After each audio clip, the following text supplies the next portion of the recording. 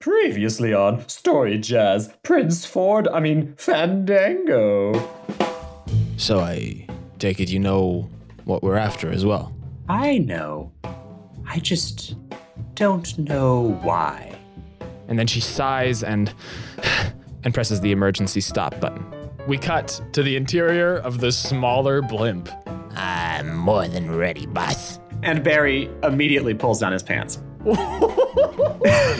Cletus looks like he could be Bruce. And I'm Bruce, says Bruce, or rather, Cletus, disguised as Bruce. Barry simply kicks off his shoe and sends it flying through the room and into the microwave. Ka-ching, ka-ching. The locks inside the door open. Inside the box is a beautiful blue diamond. A diamond that Fandango's father stole many years ago, and the one that landed him in prison. What it means is, fuck you, Dad. And Cletus reaches into the box and just takes the diamond with his bare hand, and then almost stumbles as a sudden blaring noise rings out. Bwam! Bwam! What an inconvenient time for a fire alarm.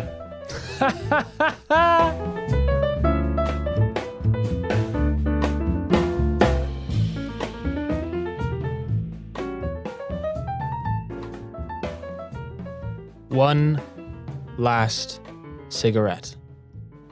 He used to smoke a pipe. He used to be a proper English gentleman. But now he's just another criminal waiting to be put away. This is years before that highest heist, that ridiculous attack on the glass airship. This is the past. Fandango is a child, and his father is going to prison. In a break between the proceedings of the court, Cletus and Fandango's father are outside the building, smoking one last cigarette together.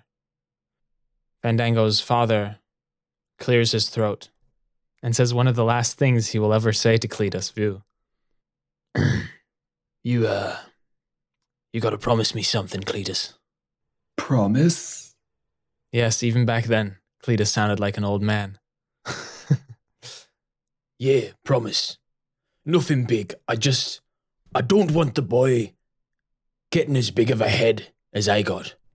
You know what I mean? If you're asking me to keep him away from the heist industry, I think it's a little late for that. Yes, I know, Cletus. What I'm asking you is, don't let him fall into the hubris I fell into. You know, once he starts just doing it to hurt people, I want you to bring him down. Bring him down hard. Cletus doesn't answer, but takes the cigarette from Fandango's father and gives it a puff himself. All right, old friend. Give Eleanor my regards. And then he heads back inside the courthouse with his orange jumpsuit, ready to go away for good. Welcome back, everyone, to Story Jazz, Welcome. an improvised narrative podcast with your hosts, Softy and Sam. That one's me, the second one, the Sam one. That's me. And the other one is Softy. That's me. We're glad to not see or hear you again. Why do you always say that? That like really bugs me. Because I'm not glad to not be seeing them. I can't say that I'm glad to see them or that I'm glad to hear them because I can't hear or see them. But I am glad to be here with them. So I'm glad. I'm not glad not to, but I'm glad to be here, not seeing or not hearing them. Today we are concluding our heist arc, right? That's the plan. That's the plan. We actually don't know because we're recording this before we record this. But, right. We're recording this as we record this, but I see what you're saying. It hasn't happened yet. But it's going to happen. I know it. Fandango's story is coming to some sort of conclusion. Whether or not there will be more stories involving this great heisting squad Well, we'll have to see that in the future. The answer is yes. There will definitely be more. I think that I endeavor, whenever I'm imagining the stories of Story Jazz, the many volumes, I always imagine that there will be another story. Yeah. I don't ever finish a story thinking that that's the last we'll hear of these characters. Though if I keel over and die tomorrow, I'll be on the other side thinking of more stories of Fandango, you better believe it. We will send stories over from the other world through our avatars in the Ghost Hunter universe. Harriet and Spencer and Graham will find us, even though they're fictional characters. They will somehow. So where do we start this episode? I think we need to start kind of media res as Cletus and Barry Bertolini are stuck on a catwalk surrounded by armed guards on all sides.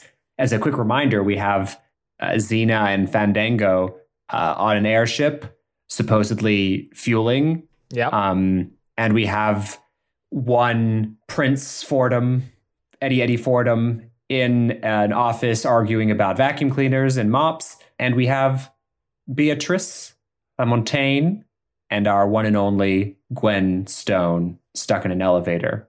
Here we re-enter the world of Story Jazz. Fandango! Can you give us a nice, like, swoosh sound, like a coming back to, you always do these. Was that good? Yes, I think we can fade that over into the music. Yeah, right? we definitely can.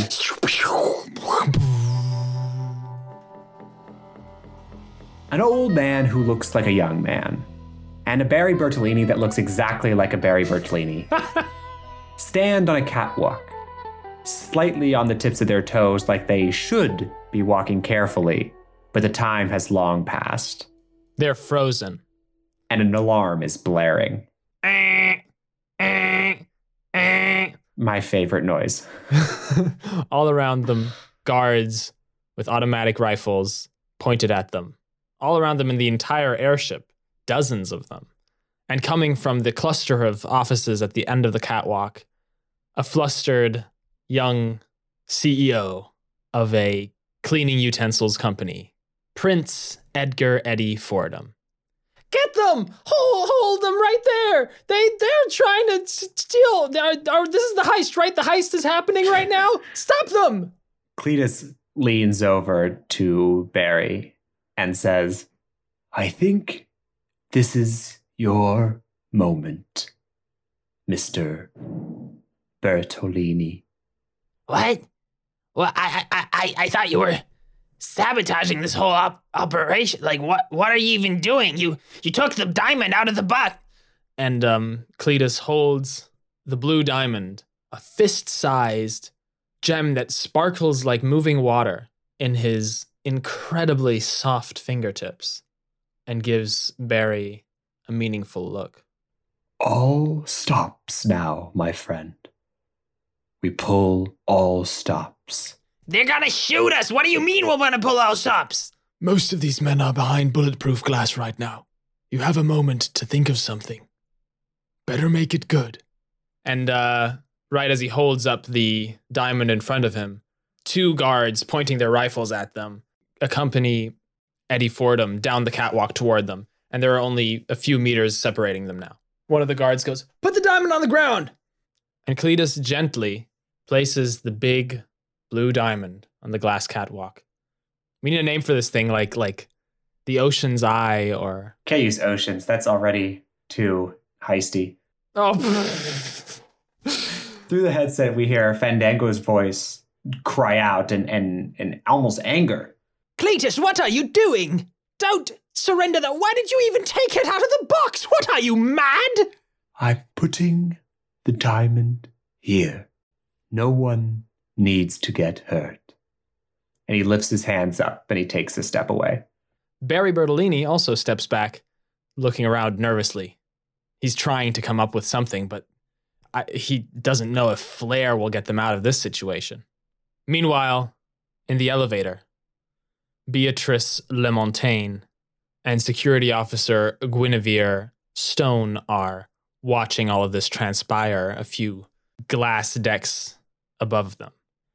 Prince Fordham's response time is a tad faster than I expected. Not bad, not bad. Are we, ever gonna join them up there, or are you gonna just keep me locked up here for the rest of the episode? A quick reminder, the elevator is still stopped after Gwyn stopped it in order to keep Beatrice away from everything that is happening. Yes, I'm sorry, Miss Lamontagne. Well, at least you have the decency to apologize.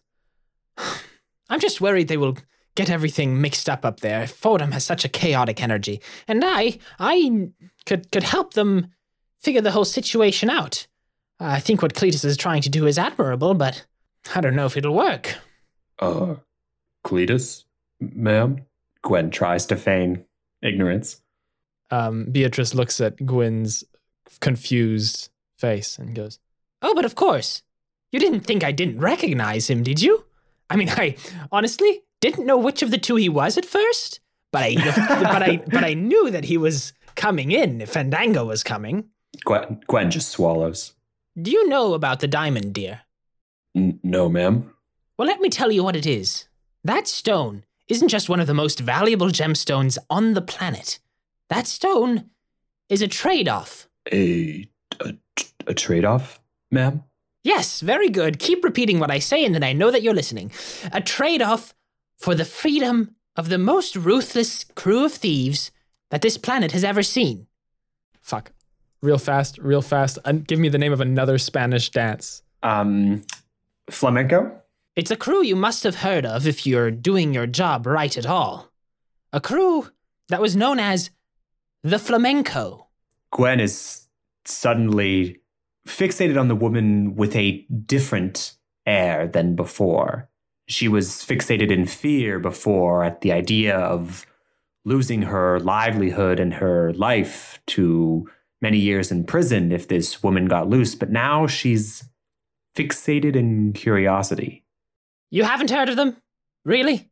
No, ma'am. So you're neither doing your job very well as a security officer nor as a heister. Gwen swallows. I'll keep it short for you. That diamond was the greatest prize that the Flamenco crew ever stole. And when their leader, Senor Flamenco himself, was put in jail, he offered up the location of the diamond and returned it to its owners in return for the rest of his crew to be released indefinitely, on the condition that should the diamond ever be heisted again, the crew would also be sentenced to life in prison. Now think hard, who do you think was on that crew? Gwen can't help herself as she looks out the wall of the glass elevator at the refueling blimp below. That's right. Technically, Fandango was on that. His father was Senor Flamenco. There you see the tradition of the chosen names. Cletus was with us too, and yes, I said us. If that diamond is stolen, that is not just a big fuck you to Fandango's father. That is a big fuck you to the entire heist industry. Putting the most legendary crew that has ever existed, if I do say so myself, back on the market for incarceration. Why would Fandango? Gwen abandons her feigning ignorance and cover.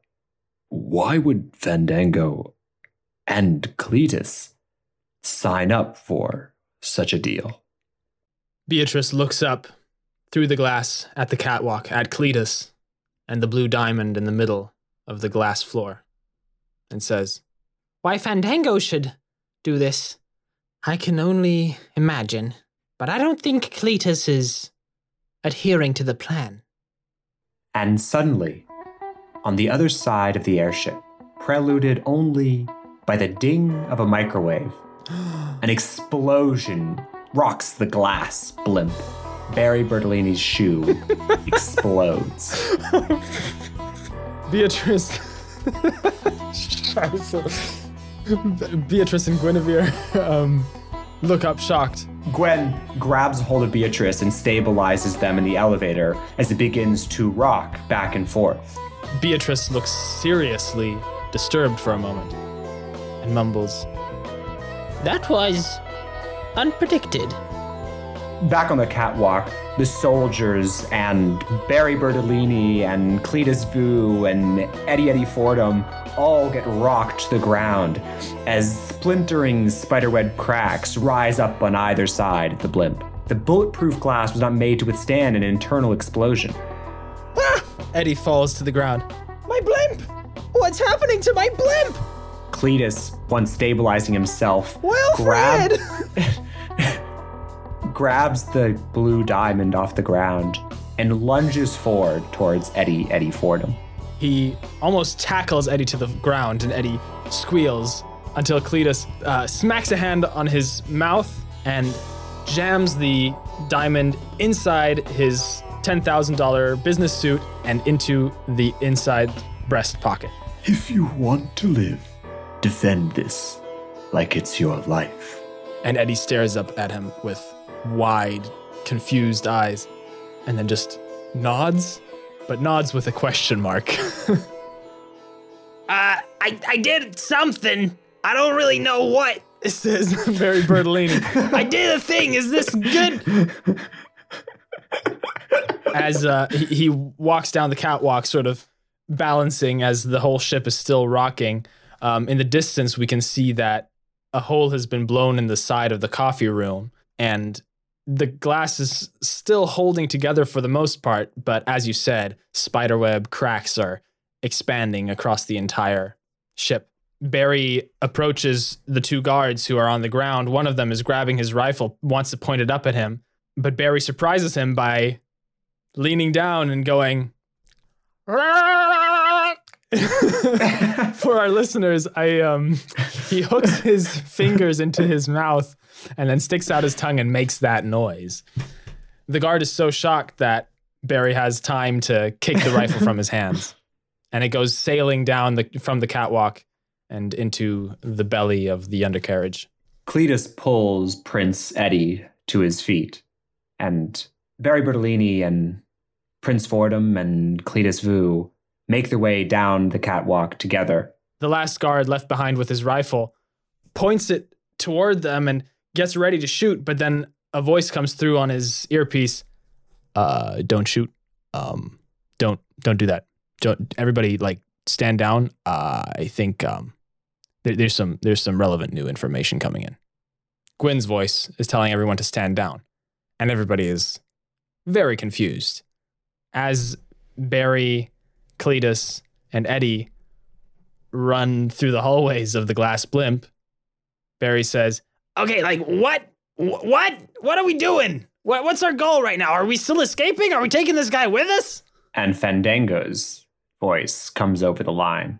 God damn it, Cletus! I knew you would do something like this. Why? Must you betray me at this most essential of my heists? The most biggest one yet. You have to ruin it now. We were friends, damn you! Cletus pushes an invisible button on his invisible earpiece, somehow interrupting Fandango's rant. What can I say, old friend? You had it coming. And now we're coming. We're coming downstairs to face you. And they start running down the stairs that wind around the elevator. And as they pass Guinevere and Beatrice, they wave awkwardly at them. Beatrice, concerned as she watches Barry Bertolini, the first person she has ever not been able to predict. As Barry trips down the stairs because he's walking with one boot and smacks into one of the railings and then stabilizes himself and keeps running down the stairs after Eddie and Cletus. And Beatrice's concern is mirrored with our own as we wonder, is his other boot explosive as well? What happens if he falls and loses his other boot? It's not tied. He didn't tie his shoes, folks. Gwen hits her Wilford radio security force team headset and says, crew and security, could you make your way towards the nearest safety flotation devices, because we're probably going to go down in the next 30 minutes here, and operate in normal safety protocols. Please seal all valuable offices and units, and then make your way towards the designated escape vessels. And a bunch of voices come through from the other side. Affirmative, affirmative, affirmative. Everybody names their names and affirms the command. And then Gwen unlocks the elevator door and then picks up Beatrice Lamontagne and runs down the stairs after Cletus. Everybody arrives on the lowest level, the storage and toilets level of the blimp at the same time. The refuel station has a big green light blinking. The refuel process has been completed, but the little refueling blimp is still attached. And unless they somehow slip by 100 eyes and 100 cameras in a glass blimp, Xena and Fandango are still in there. Prince Eddie Fordham, Cletus, Barry Bertolini, Beatrice Lamontagne, and Security Officer Guinevere Stone are all set up in front of the entrance to the smaller blimp. In the distance, guards are evacuating the blimp. It is still floating perfectly fine, but it's starting to go down. It's starting to go down. The captain's voice comes through. The captain's voice comes through the loudspeakers. Hello, everybody. This is Captain Wilfred. This is Captain Wilfred of the USS Wilfred. Wilfred is my last name. My first name is Winona. So you might have heard that there is a hole. We've got a hole in our undercarriage, and this doesn't mean that we are going to crash or anything. We're losing some aerodynamicness and some pressure, and this is a big problem. So we're definitely going in for an impromptu landing. We're still over Seattle, so it's going to be a rough one. But yeah, prepare for that. We should have like a handful of guards remaining on the ship to, arrest the criminals that are here. I'm getting more and more sassy by the line. This is because I'm just a throwaway character and I don't have to be characterized very seriously. That's also why I'm going into meta jokes now. Okay, thanks. That's all from me, your captain, Winona Wilfred of the USS Wilfred. We're crashing into Seattle. Put on your seatbelts, folks. Everybody freezes for half an hour while this amazingly sassy captain's information gets played. Wait, I have a question, everyone. Wait a second, everybody. Why am I here? I don't need to be here. I could be evacuating with the rest of the crew. Cletus grabs Eddie by the shoulder. You are the legal owner of the Blue Diamond. You are the one who must keep it. Else, yours truly and all my old friends are going back to jail. And this is important to me. Why? Cletus rubs his forehead. I have it insured.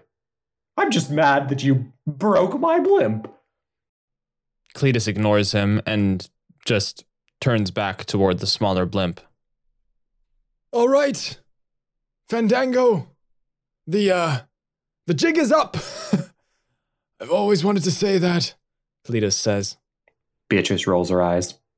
The door between the two blimps opens, and through the glass bridge between the blimps, Fandango and Xena tentatively step into the bigger blimp. Fandango looks frustrated, no, pissed off. He thwomps over the glass floor while Xena sort of just follows close behind him, picking at her fingernails on one hand and typing away at her phone on the other. Her laptop is still slung over her shoulder by like a shoulder strap. She barely even looks up. But Fandango is staring at Cletus, staring at Beatrice, staring at Eddie Fordham, staring between all these people who have apparently betrayed him. This is awful. This is so anticlimactic. How could you look at how dramatic this place is. Look at how dramatic this could be. We're going down in a glass blimp, and you're just going to give me to the authorities. Is that the plan? Do you see any authorities here? As if summoned by that line, two of Gwyn's Wilfred Security Force Alpha colleagues come rushing down the glass stairs. Everybody else left, but these two, Xavier and Zach, rush down two separate staircases at the same time and almost bump into each other. And And they go, look at each other and, Xavier, Zachariah, I didn't see you there. I didn't mean to. I'm sorry. I mean, but I'm wait, always what- happy to bump into you, of course. Oh, I mean, not like that. you have a little on your chin there, a little. Oh, do I? Yes, Do you want yes. to remove it? Just Thank you. Yes. please be gentle. Anyway, we were down here to. Right. The criminals. You're under arrest. Yeah. What he said. and they point their guns at Fandango. Oh, what a bore, Fandango says. This is the most boring ending to my story. You know, that's the real insult here. Why do you think it's your right to decide another man's ending? Fandango looks at Cletus. Why did you ask me to come join you on a quest you knew I couldn't fulfill? Well, you weren't supposed to know it was about the fucking blue diamond, now were you? You were supposed to follow the plan. But of course, your hubris is just as big as mine, isn't it? You think you can decide my ending, don't you? Cletus Vu, pet shop owner, yes, right. As if that is where you wanted to end. I suppose I expected more drama from you. I expected that you were a heister worth his salt. But no, you're just a pet store owner. It must surprise you, but it's true, Fandango. Ever since I was a boy, I wanted to have a pet store. It seems anticlimactic to you, always searching for a bigger story. But I love my store, and I didn't come here to steal a diamond. I came here because you asked me to. Or perhaps because your father did. Fandango holds eye contact with Cletus for a long moment. His loud, expressive anger has mellowed into perhaps hardened into a quiet, cold stare. Then he looks at Edgar Fordham, the self-proclaimed prince, who is looking back and forth between the two heisters with wide eyes, and he says, Well then, keep your diamond. Put me away, whatever. Can I at least see it one last time? and Edgar, in his infinite idiocy, reaches inside his $10,000 business suit to pull out the fist-sized blue diamond and finds nothing. Yeah. I'm sure I have it. He checks the other side of the suit. Somewhere. And Fandango looks at Cletus and smiles and looks at Beatrice. And Beatrice raises an eyebrow. And Guinevere Stone is moving to the side a little bit, trying to get a better vantage point to see what's going on. Xena is backing away, and Barry Bertolini is not here. Where did Barry Bertolini go? Because right where he was is a single boot. Oh, shit. Everybody scatters. Cletus grabs Eddie Fordham and rushes past Fandango with the prince, diving into the blimp. Into the smaller refueling blimp, because that's the only safe place he can think of. Gwen uses her large body to cover Beatrice Lamontagne behind a crate. Zach and Xavier clutch one another and go right back into the stairwell from whence they came. And Xena and Fandango just stand there, looking at the others. Suddenly, Barry Bertolini pops his head up from behind another crate and says, What did you expect? Another explosion? It's just a shoe, you silly gooses. Is it geese or gooses? And in that moment, he kicks the lever near the refueling interface. Stubbing his toe terribly because he doesn't have his boots on. Yeah, fuck. But the lever flips and the fuel nozzle unhinges automatically and gets retracted automatically. And the door between the bigger blimp and the smaller blimp slams shut just as Cletus is looking up confused and shouts, "Wait!" And the two blimps decouple. Cletus Vu and Eddie Fordham, just the two of them, stuck in the small refueling blimp, drifting slowly away from the bigger blimp that is slowly sinking above Seattle. What was... And Cletus, suddenly reminded of his age, falling out of character, has to steady himself on the wall. What the hell was that?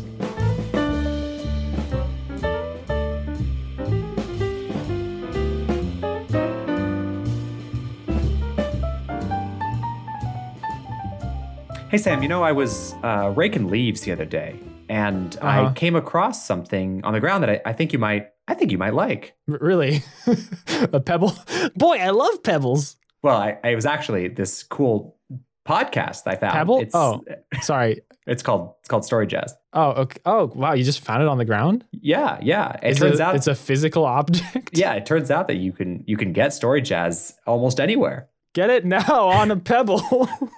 Just pop that shit into your portable CD player. For all of our listeners who may not think this is a joke, please don't put pebbles in your CD players.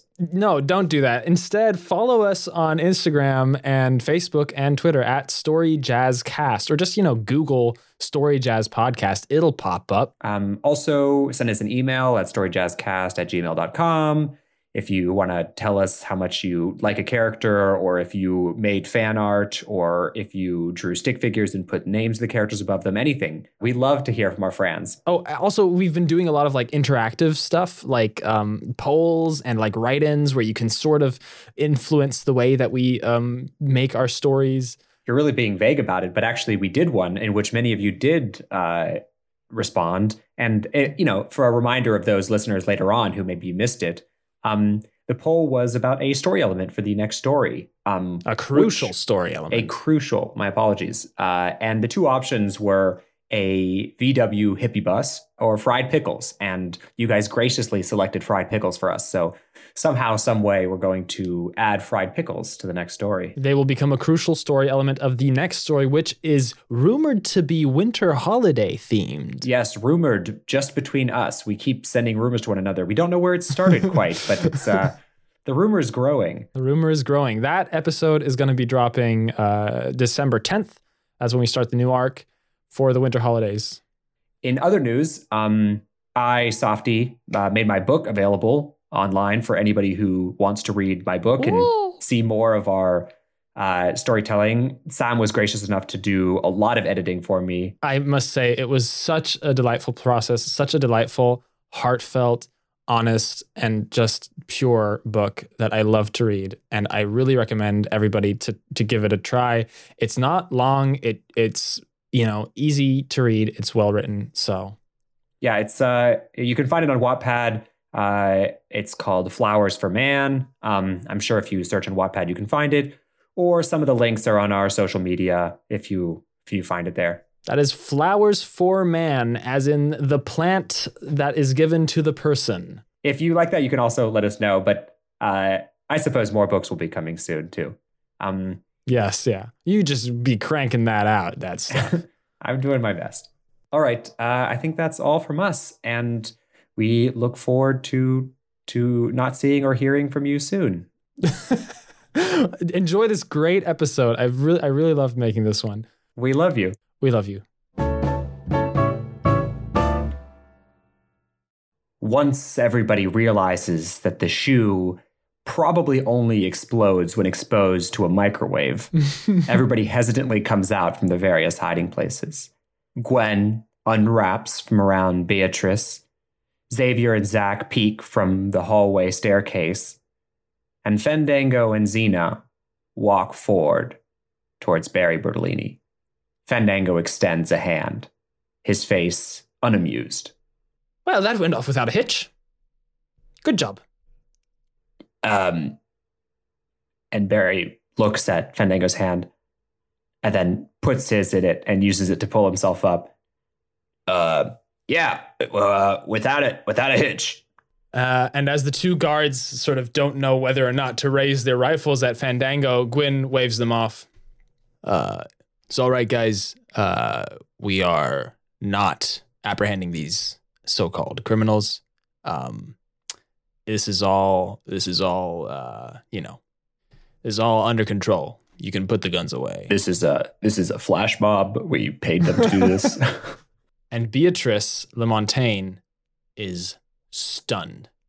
She looks at Fandango and says, Such a simple bait and switch. And yet it was crystal clear from the start. I cannot believe you got me, Fandango. I don't say this often, but I'm impressed. And when Fandango hears that, he smiles wide because that is something he has been waiting decades to hear Beatrice say. Well, old friend, he says, just be glad you're not going to jail. And right in that moment, the captain's voice comes through again. Wynonna, what was it? Wynonna Wilfred. Why, Will? Hey everybody, Wynonna Wilfred, captain of the USS Wilfred here once again. Aside from the fact that we're crashing very slowly currently, we're a blimp, right? So we crash as slowly as we fly. This is really weird, but I am not in control of the ship at this point. It seems like somebody is trying to take over control of the most valuable sort of air-based fortress in the world. And, that would be a really powerful thing to fall into some criminal's hands. So I'm really concerned right now. I think I'm going to jettison as well. Do you say that? I don't know. I'm a captain, but I don't really have the terminology down. I'm going to evacuate the blimp because I don't want to die. I don't have control over the ship. Whoever does, good luck with landing this thing. And as the voice ends, we hear and she gets catapulted out of the side of the captain's jettisoned out of the side of the captain's quarters, and then pops a parachute. Everybody evacuates the ship except for the people now down in the belly of it. And Xena pipes up and says, "No worries, guys. I got it under control." And we can see that on her phone, she has hacked into the controls of the airship. Boss, what the fuck is happening? I like keeping you uninformed, Barry. Thank you.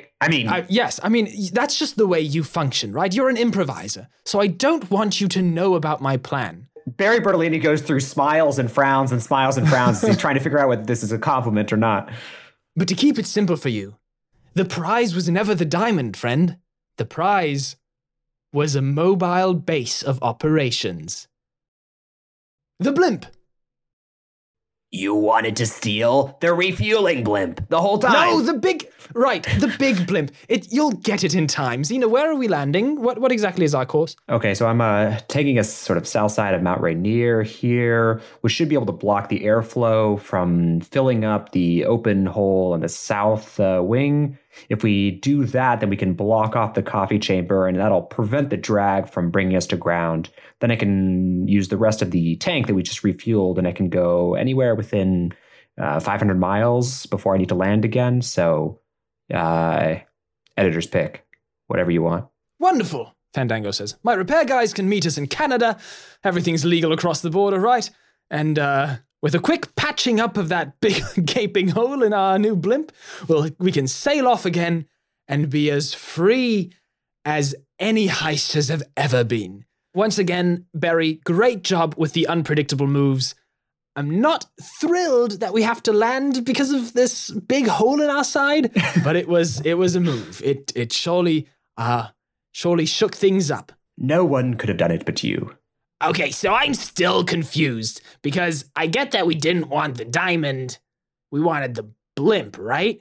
Right. Well, okay, so then I might have messed up a little bit. And he reaches over to Xena, who is still wearing his top hat atop her rainbow-colored space buns, picks the top hat off her head and reveals the blue diamond, which is sitting on Xena's head.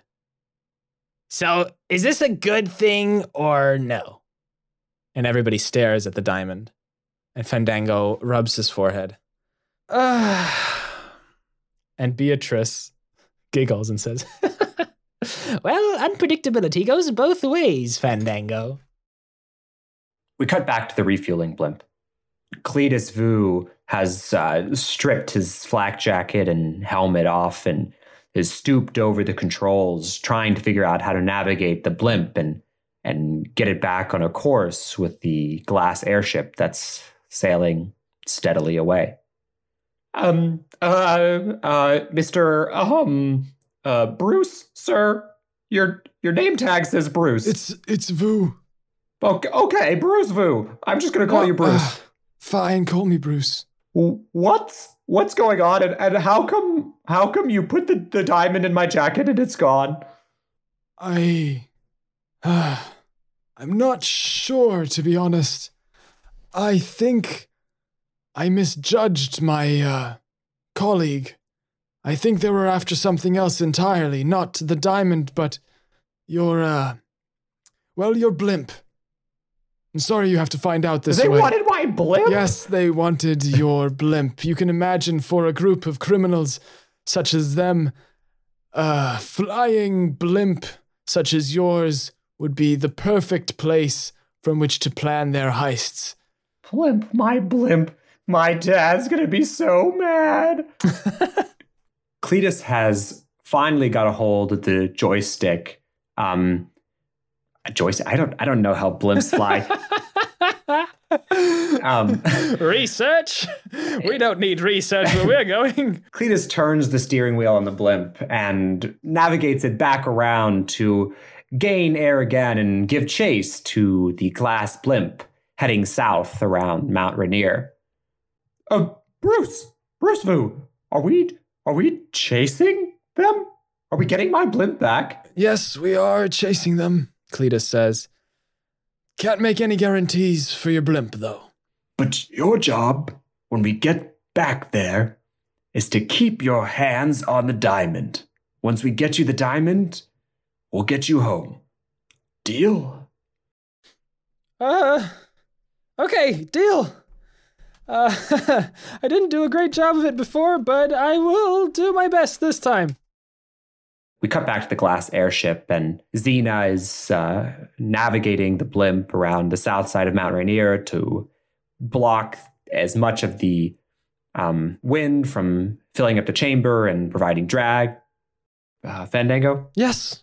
We're approaching Mount Rainier, so we should probably head up to the break room so we can repair the opening. Otherwise, we're not going to make it to Canada.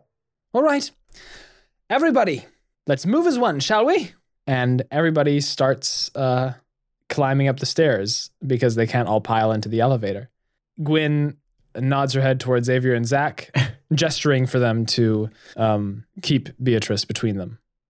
The whole motley crew, plus Beatrice, I suppose she's not part of the crew. Neither is Zach and Xavier. Zach and Xavier might be now.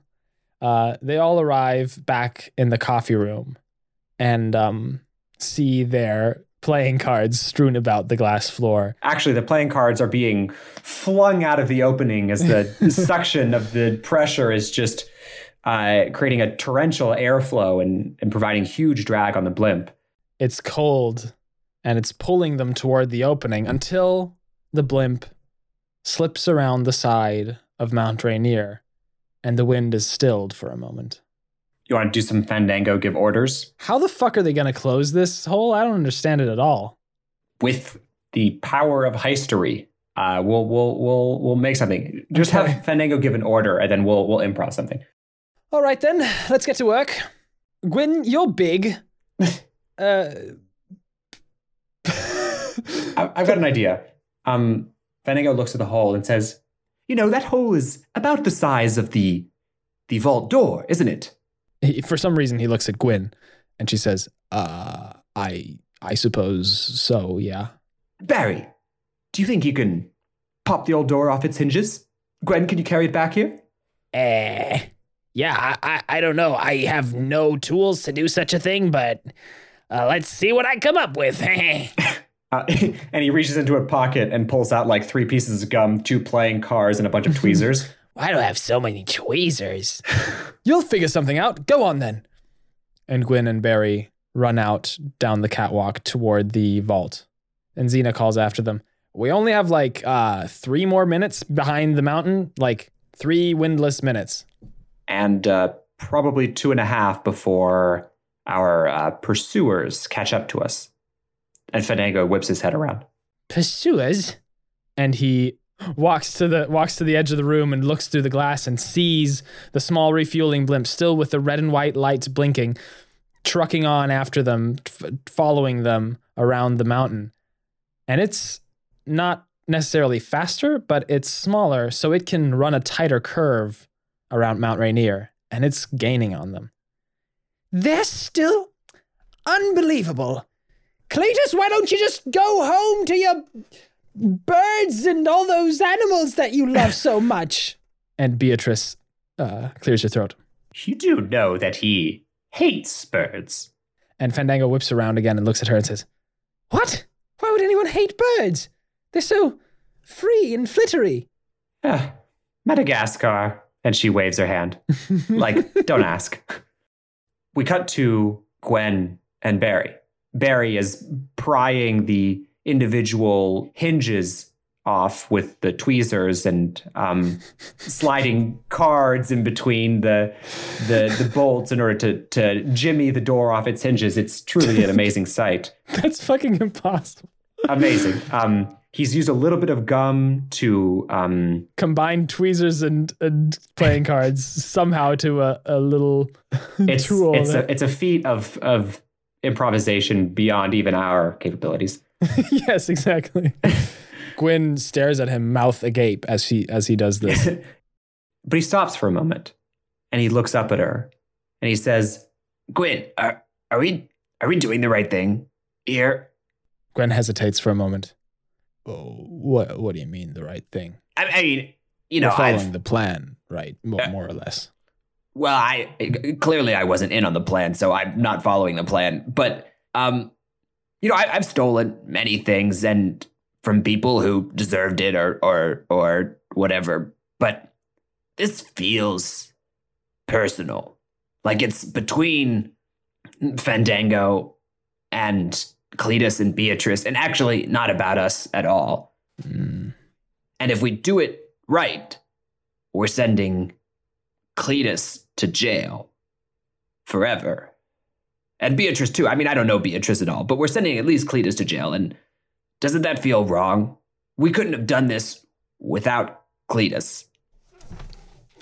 Well, the plan was never to send Cletus to jail, really. It was, we weren't supposed to keep the diamond. That was your bad, so. So do we toss the diamond out? Maybe we give it to Beatrice, I don't know. But it should find its way back to Eddie. Maybe we should ask Fandango about that. Have you talked to Fandango recently?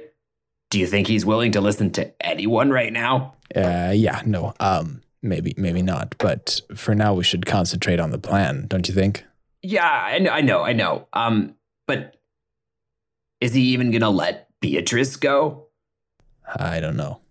At this point, I'm just trying to concentrate on the plan in front of us. I'm just gonna take the door off, and we'll talk about this later. And with the last piece of gum, he gets the door off. Easy, no big deal. Somehow. Man, this place really isn't as secure as it seems. The door falls off of its hinges onto the glass catwalk, amazingly not shattering it. Yeah. And Gwyn hefts it up with a little help from Barry, who sort of holds one corner of it like, I'm helping, right? And Gwyn goes, Pivot. And they carry it down the catwalk to the open door of the break room. And even as they're walking towards it, and Fandango stands out of the way, and Xena's sort of made her way further towards the cockpit so that she can just drive it manually and not on her phone. She sees Xavier and Zach standing on either side of Beatrice and a worried look on her face. A worry not of what's going to happen, but a worry of knowing what's going to happen. Fandango. Ah, there you are.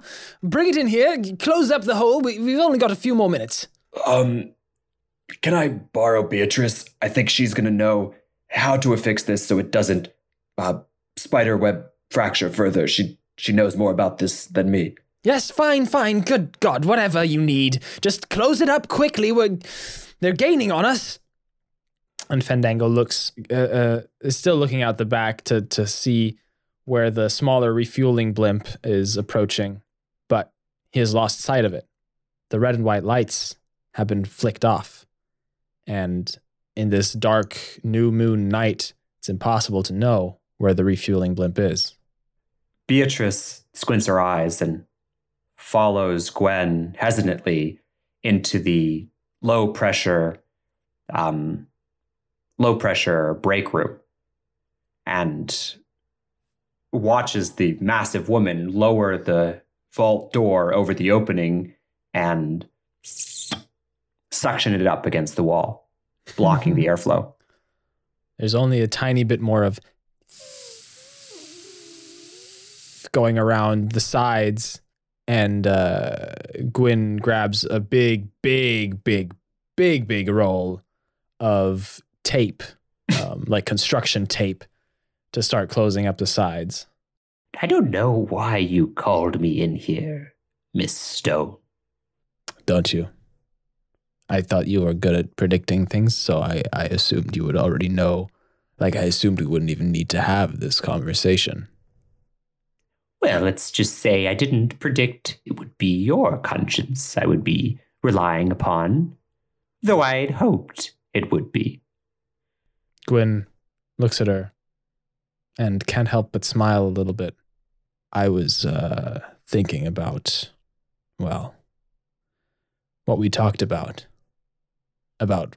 following orders and about fighting for my own ideals.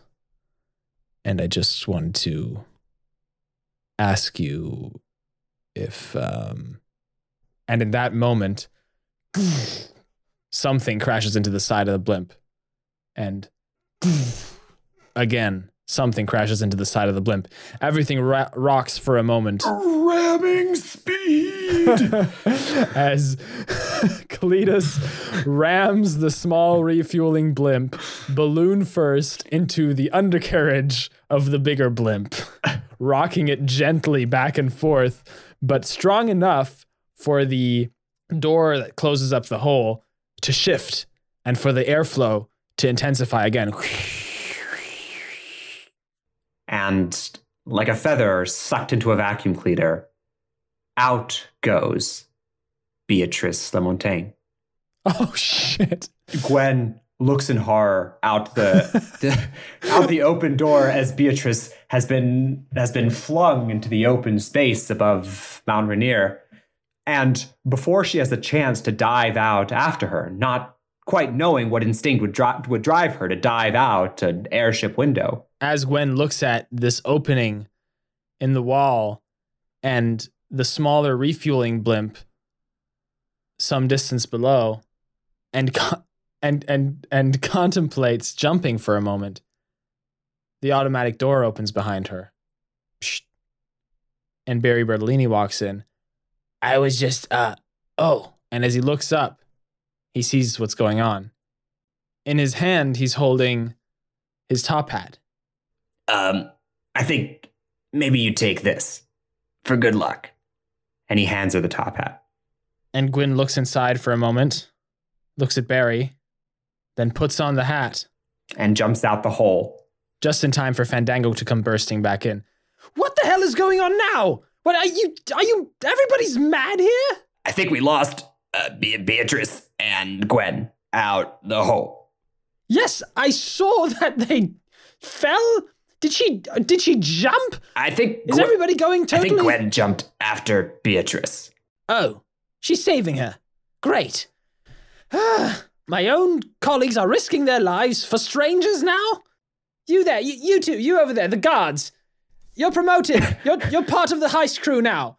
Shoot them or something. Shoot holes in that smaller blimp. Xavier and Zach kind of look at each other nervously and shrug and run over to the hole and start firing rifles out of the hole. As they do so, Zach touches his security force earpiece and says, Miss Stone, are you okay? Did you survive that? And all we're getting is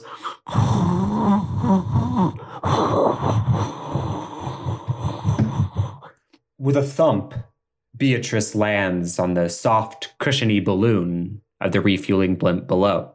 And then moments later, with another larger thump, Gwen lands behind her with a top hat on.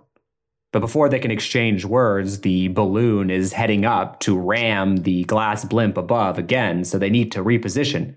Gwen, to reposition, grabs Beatrice Lamontagne and slides off the edge of the blimp, wrapping one hand around one of the cables. Her sheer muscly weight is enough to undo the cable from around the balloon, and the two of them swing down around the undercarriage and slam against the passenger side door.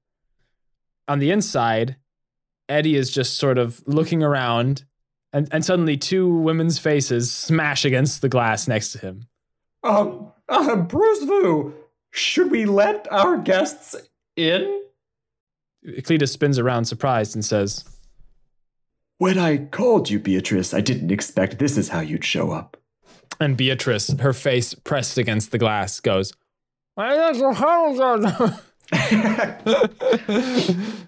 And with a psh, the door opens and Eddie Fordham lets the two women in.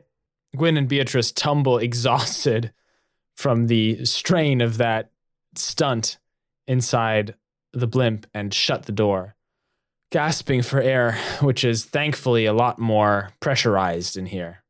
Cletus turns around and looks at them and says, Gwen, how nice of you to join us. Yeah. When I set out to just ram the blimp, I didn't really have a plan. I was counting on you to pull through. When you shake a tree, you don't always know what's gonna fall out. I was counting on you to pull through. Gwen points a finger at herself. What, me? You were counting on me? Well, you or Barry. Both of you seemed like you had a mind of your own and wouldn't just bow to Fandango's whims. I suppose I should tell you we have this then. And she pulls out her top hat, reaches inside further than her arm would normally go, and pulls out a shimmering blue diamond.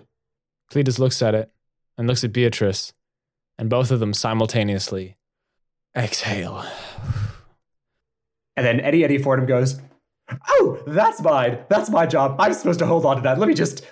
And he, fingers tingling, walks over, waddles over and puts both hands on it and takes it out of Gwen's hand.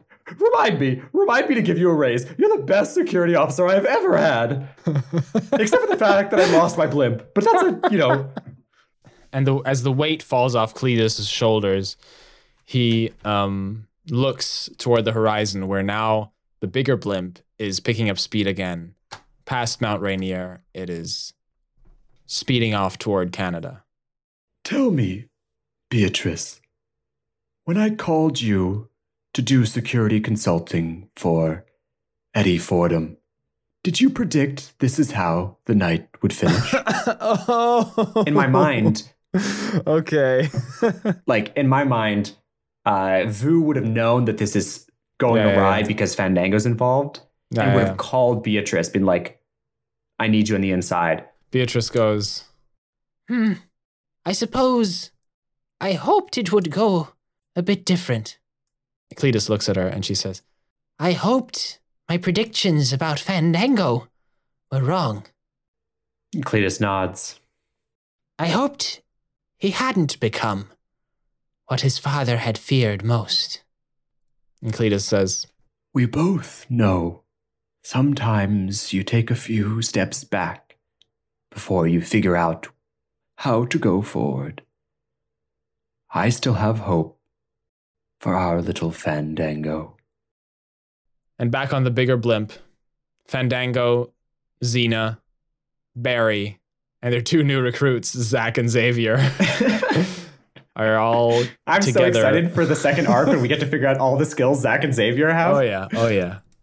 They're all back together in the cockpit, the blimp gliding northward to Canada. And Fandango is frustrated. What's up, boss? Are you all right? I don't understand it. Like, yes, they had to double cross me or triple cross me or quadruple cross me or whatever you want to call it. But I suppose they see me as the bully in the situation? After years, decades of us being bullied by the rich and powerful and us fighting back, why shouldn't we be allowed to bully them now? Do you see what I'm saying? I'm powerful now. I can have this blimp if I want to, and I can continue to carry out this power, but they don't want to let me have that. He's seething, and Barry doesn't really know what to say. And then Fandango says, Well, at least we still have their precious diamond. Show it to me, Barry. Give me the diamond. I need something to marvel at. and he looks over his shoulder. Barry, the diamond, you still have it, right?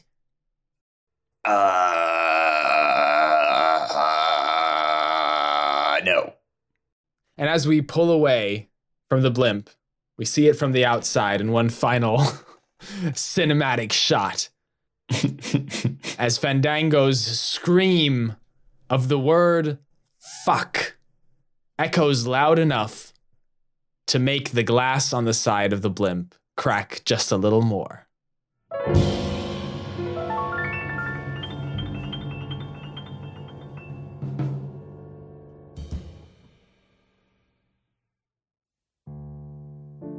We hear the shuffling of feet on a doormat and the unlocking of a door as our old friend Cletus Fu walks into his house again for the first time in a week. He hangs his old baker boy hat and runs his hand through the little remains of his hair and looks up the stairs. Hey, Eleanor, I'm home. And then he walks up the stairs, not even kicking off his shoes because he misses her. And he'd like to see her again. I have quite a story for you this time. This is a heist you would have loved. And I met someone who's just as unpredictable as you.